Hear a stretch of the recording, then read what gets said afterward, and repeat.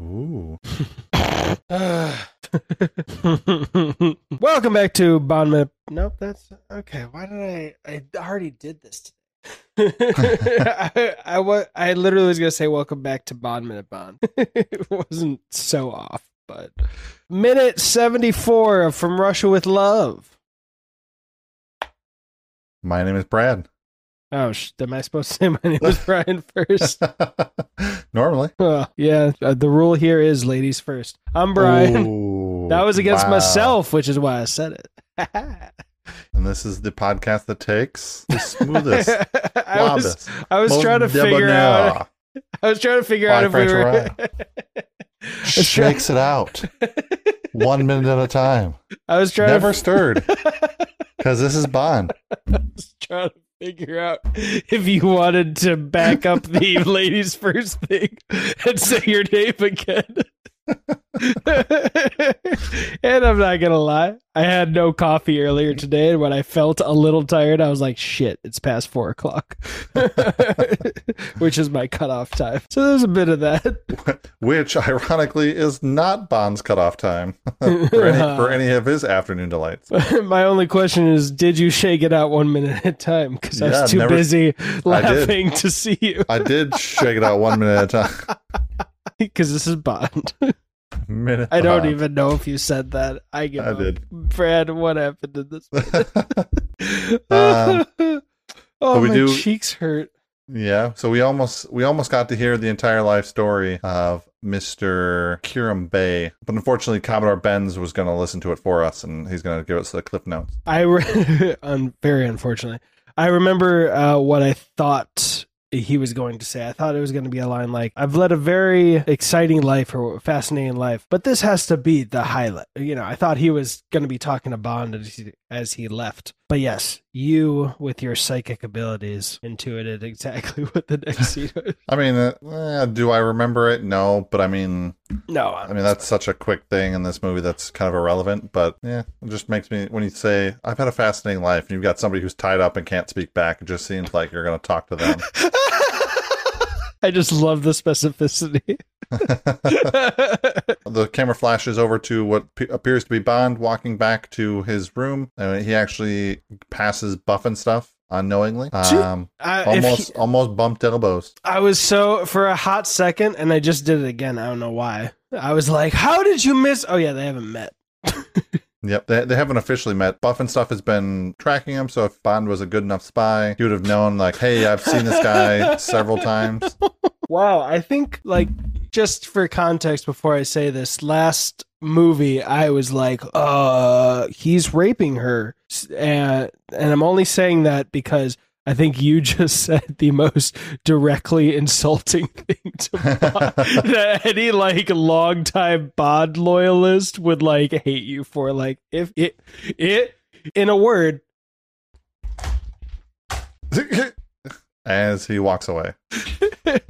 I thought actions would speak louder than the words. Yeah, I mean, but they've bumped. I mean, they've bumped uglies. They've bumped uglies a few times. They've bumped into each other a couple times. Not necessarily, this is the closest they've been, but I mean, if you were kind of paying attention a little bit, I mean, they've been in the same area quite a few times, whether or not Bond has seen him or coherently saw him, but he kind of stands out a little bit in Istanbul. He's pretty fair-skinned and very blonde. We haven't seen too many fair-skinned and blonde people in this movie, so he probably sticks out a little bit. And he's like 6'12", 250 and ripped, so.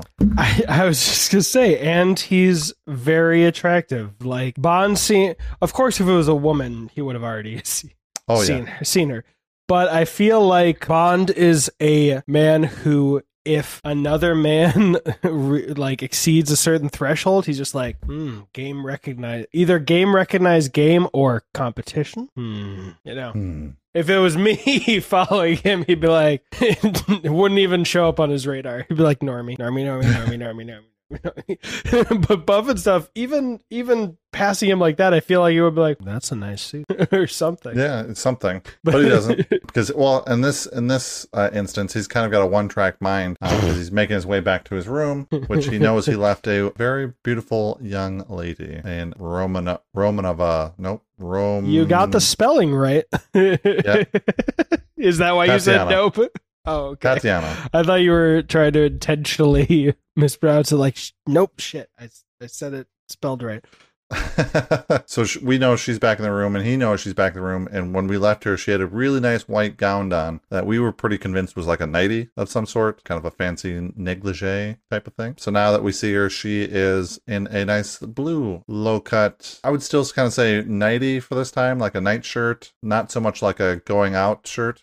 For this time, from the 60s, late 60s. Yeah. Yeah. But it is what it is. So he knocks on the door 3 times. She jumps up to answer. Bond is very impressed by what she's wearing, to say the least. He says, it rather suits you. And she says, well, that was the end of her show. She's going to save everything else for London. Kind of just teasing him, like, make sure she gets to London. Bond reminds her what time it is, 4 o'clock. And she's like, oh, is this not good enough to wear for the afternoon, even on our honeymoon? And what if it's even lower cut? Yeah. So she says that she's going to go take it off. So Bond thinks he's there's a miscommunication there, because he wants her to he's looking for afternoon delight. She's looking for something else.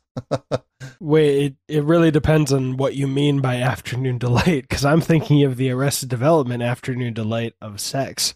Yes, that was what I was going for. Oh, I actually read it as like he wants to go out to eat and she still wants afternoon delight instead of the vice versa. Reverse. Yeah, because I mean, isn't he supposed to? Oh no, he's not meeting Karen Bay anymore because Karen Bay is going to be with Benz, but he's supposed to be at the dinner car now, right? Yeah, he'll meet him at the dinner car at like 6:05 or something like that.